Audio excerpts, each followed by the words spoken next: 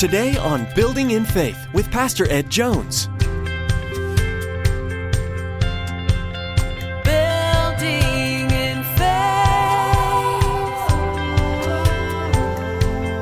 He's modeling what Jesus taught us, to be concerned about others. He's modeling what Paul preached, that we should be concerned about the needs of others and put others' needs before ours. Here he's thinking about, they're worrying about me. They're praying for me. They're staying up late, fasting for me. And he's worried about those people who are worrying about him. That's Christian character. Reaching up high with arms open wide, we see you're changing our lives so we can be our hands and feet. Our natural tendency is to be selfish. We all want our own things and we don't want to share. Pastor Ed tells us today that this is not a characteristic of Christ. When striving for the qualities of Christ, we must focus on selflessness. Epaphroditus was concerned over the church of Philippians, for he knew that they were concerned about his health. Having almost died, Epaphroditus easily could have said, "I'll stay and rest." But instead, he went to the church to provide them comfort and let them know he was okay. Now here's Pastor Ed with today's message, Being People of Honor.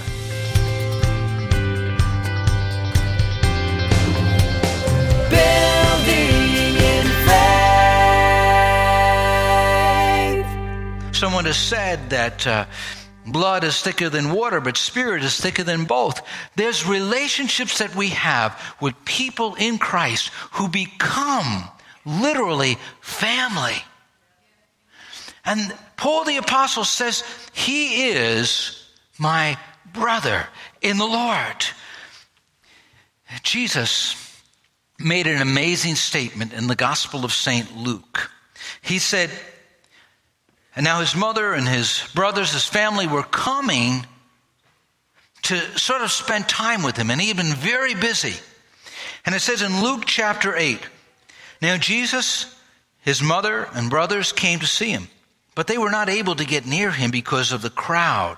Someone told him, your mother and brothers are standing outside wanting to see you. He replied, my mother and brothers are those who hear God's word and put it into practice. In Mark's gospel, he makes a similar comment, but he says, whoever does God's will is my brother and sister and mother. God has brought us into a wonderful family, the family of God.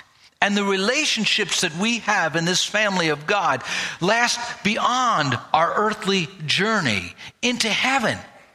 I want to encourage you, when you look at those around you in Christ, recognize there's a spiritual tie, there's a spiritual relationship, there's a spiritual bond that we're to nurture and we're to recognize. In the Assemblies of God, we'll use the terminology brother, sister, and it comes right out of the Bible. It goes right back to the tradition of Jesus, where he says, whoever does the will of God, whoever keeps God's word, he's my brother, my sister, my mother. He goes on and gives another title. And he says, a fellow worker, a fellow worker. I think about that term, fellow worker. Paul the Apostle is lifting this brother up, and he's saying, this man is a worker along with me in the vineyard of God. What a compliment. See, he didn't hog the stage, but he brought others along with him. Paul didn't have to be center stage all the time, but Paul was able to lift up this obscure man from the church at Philippi. He brought him in. He encouraged him.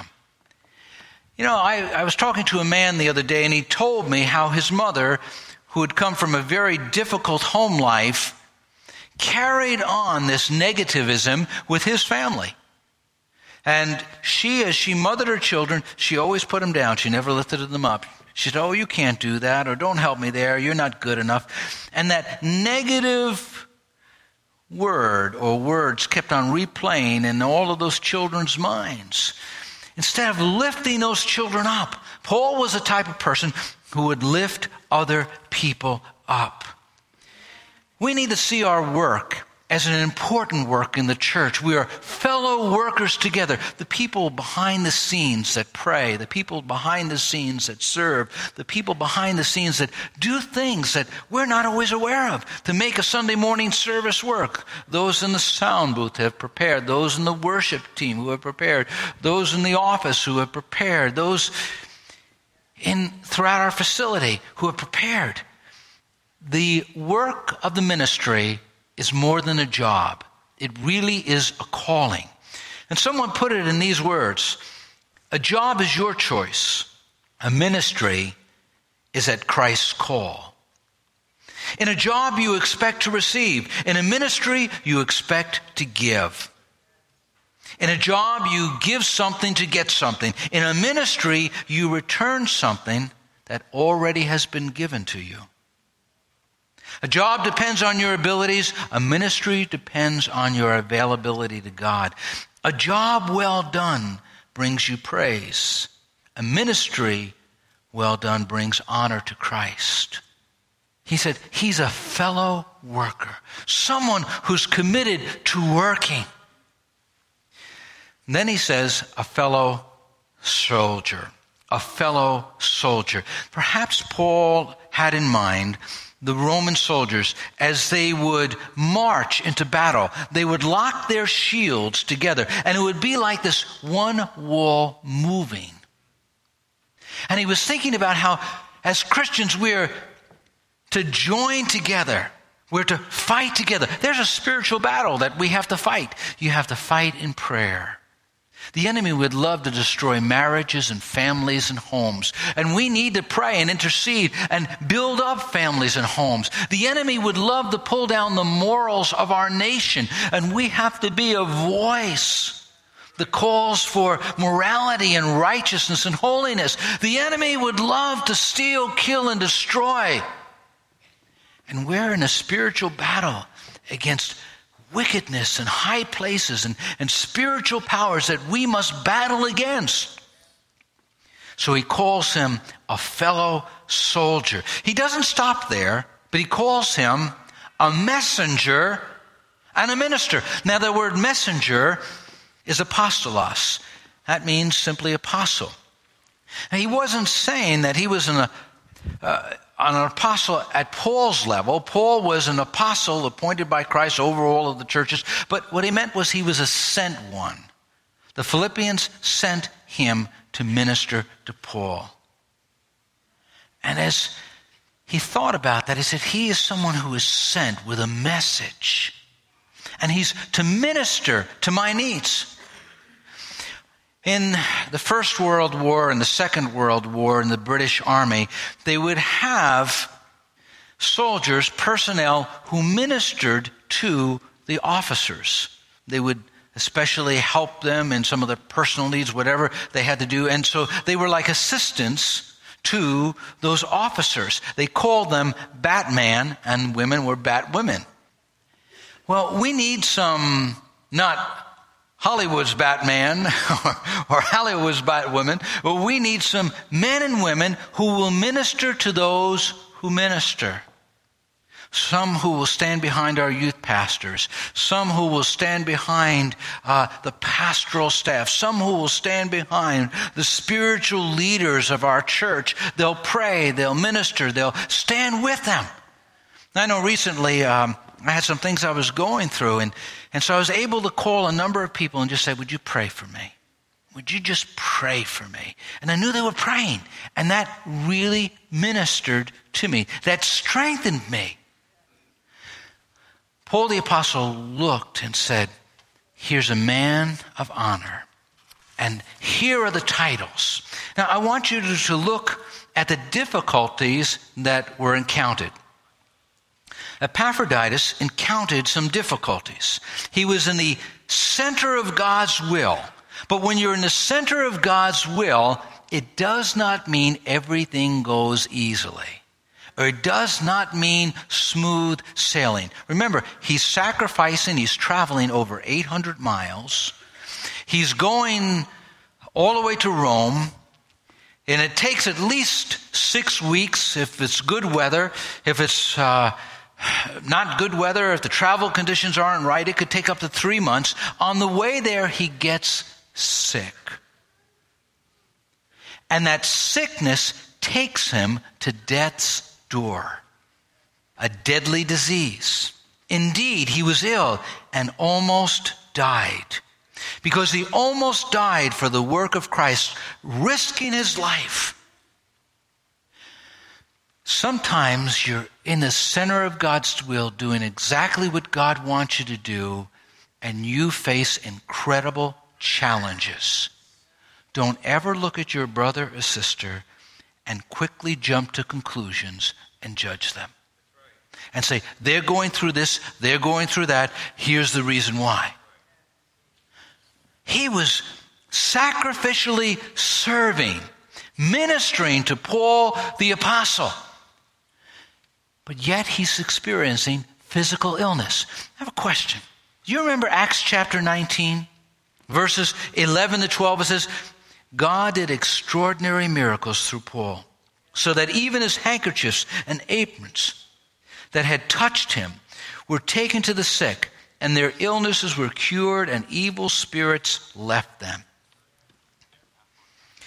Epaphroditus was with Paul. Why didn't Paul take out one of those old hankies or those old aprons and lay it on him at that time? Epaphroditus wasn't healed in that way. Here Paul had done extraordinary miracles. God doesn't always work the same way. What he may do at one time, he may do something completely different. And what does Paul say? That it was the mercy of God that healed him. God in his mercy reached down and delivered this man. Mercy is something that we don't deserve. Mercy is not something that we've earned. God just intervened. He was at death's door. I'm so glad for the mercy of God. I'm so glad that times God intervenes supernaturally, and he did.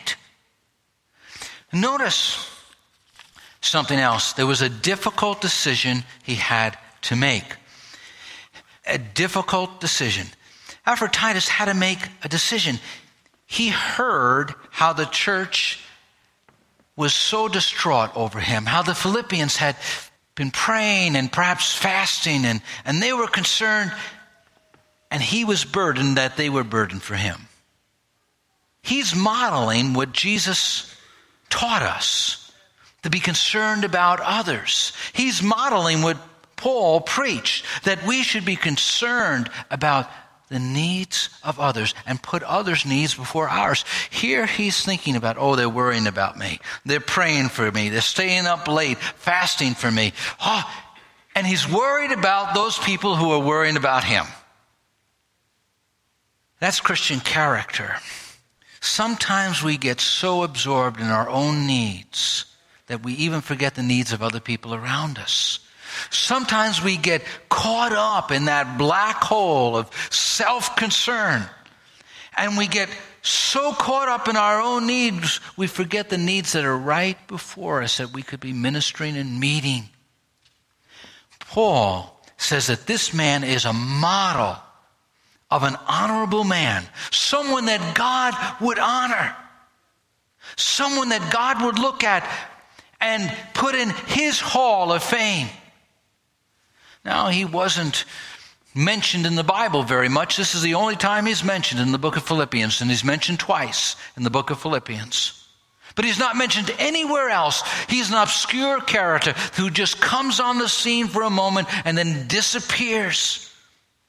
Like a ship passing on the horizon. Suddenly it's there and then it's gone. But God remembers. God sees. Paul the apostle was willing to send Timothy back and Epaphroditus back, but Paul needed their ministry. But Paul was selfless. That should be the attitude that characterizes us as a church.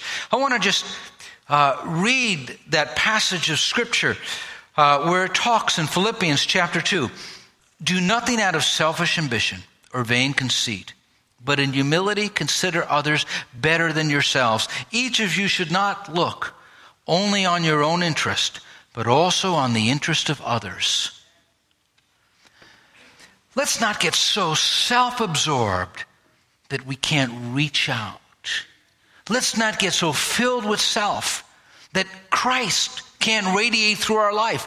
He was selfless. He gave himself. He came not to be served, but to serve. And we need to follow his example. Those are the people who make it into the Hall of Fame. Those people who are willing to be selfless. Here you see the titles that were given to him. He's a brother. He's a fellow worker. He comes alongside of Paul and he's working. He's a fellow soldier. He's a messenger and he's ministering to the minister. He's ministering to Paul. And he goes through a difficult time, but he doesn't become bitter or angry. He's worried about people worrying about him. And he's a type of man. When you look at him, he's selfless. He's thinking about others. Now, notice that there's an appropriate reception of this type of man. Paul asks, listen, when he gets back, receive him. It says in verse 29 and 30, Epaphroditus, he says, welcome him in the Lord with great joy and honor men like him, because he almost died for the work of Christ, risking his life to make up for the help you could not give me.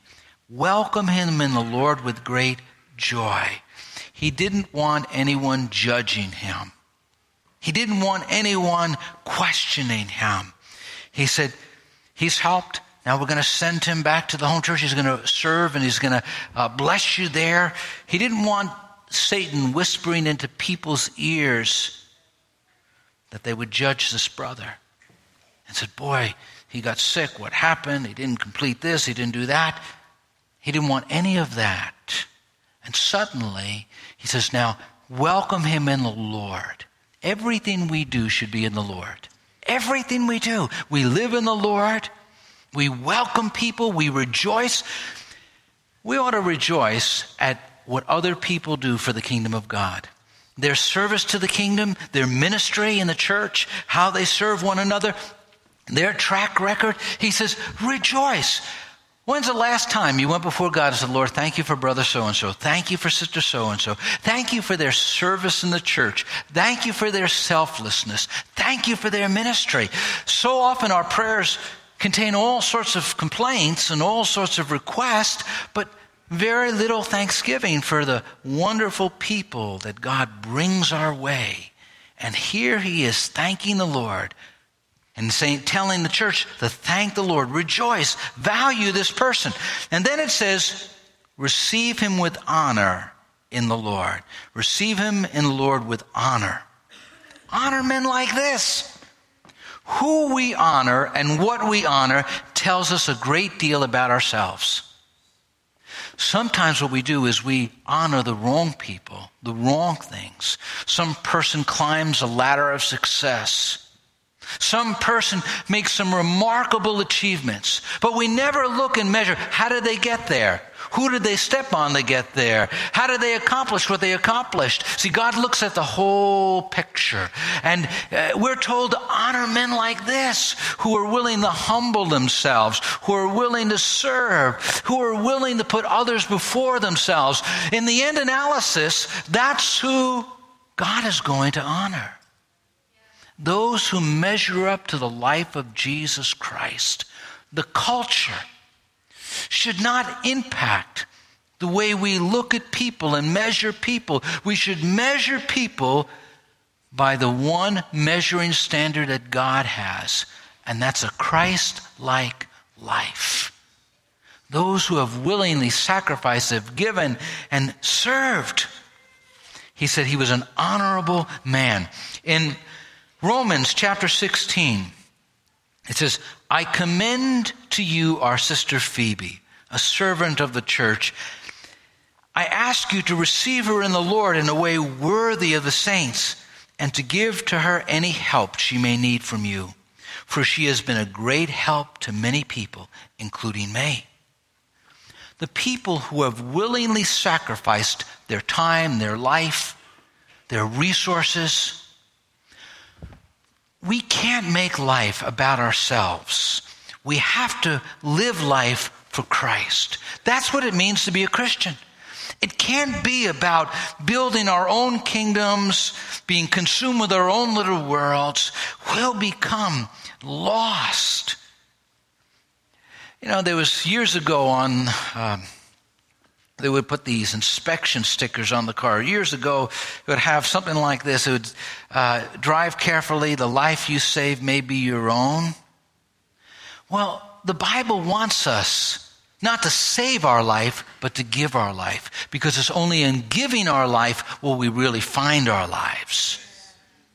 And that's what he was willing to do. He was willing to risk his life. What are you willing to risk your life for? He was willing to risk it for the kingdom of God. Well, I want to risk it I want to gamble my life away on making a lot of money, on achieving this particular goal. Maybe that particular goal may be a good goal, but if it doesn't last in eternity, it won't matter at all. I like the Message translation, verse 29 and 30. It reads, give him a grand welcome, a joyful embrace.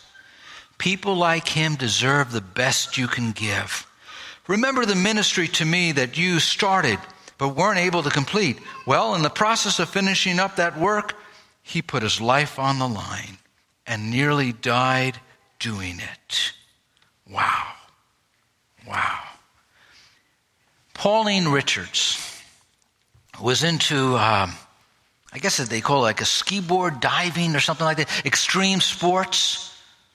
You know, where these people are involved in extreme sports and they wind up risking their life for that sport. And they wind up dying. And she was one who died. Maybe the parachute, I believe, didn't open up at the right time. There's so many that wind up risking their life for things that don't really matter. Dietrich Bonhoeffer came back to the United States. He was in Germany nearing the Second World War. He saw the rise of Hitler and Nazism. And he was trying to rally the church to oppose Hitler. And as he was doing that, he wanted to come to America to get some support. And they wanted him to remain here. But he said, no, I have to go back. And he knew that it meant a certain death. He knew that it meant he would lose his life. But he had to support the church in Germany, even if it meant losing his life. What are you willing to lose your life for? What are you willing to risk your life for? Paul says, that really is an honorable cause, to risk your life for the Lord Jesus Christ, to be willing to serve him. This morning, are you willing to risk your life for the cause of Christ? How much of a priority is he for all of us, for you?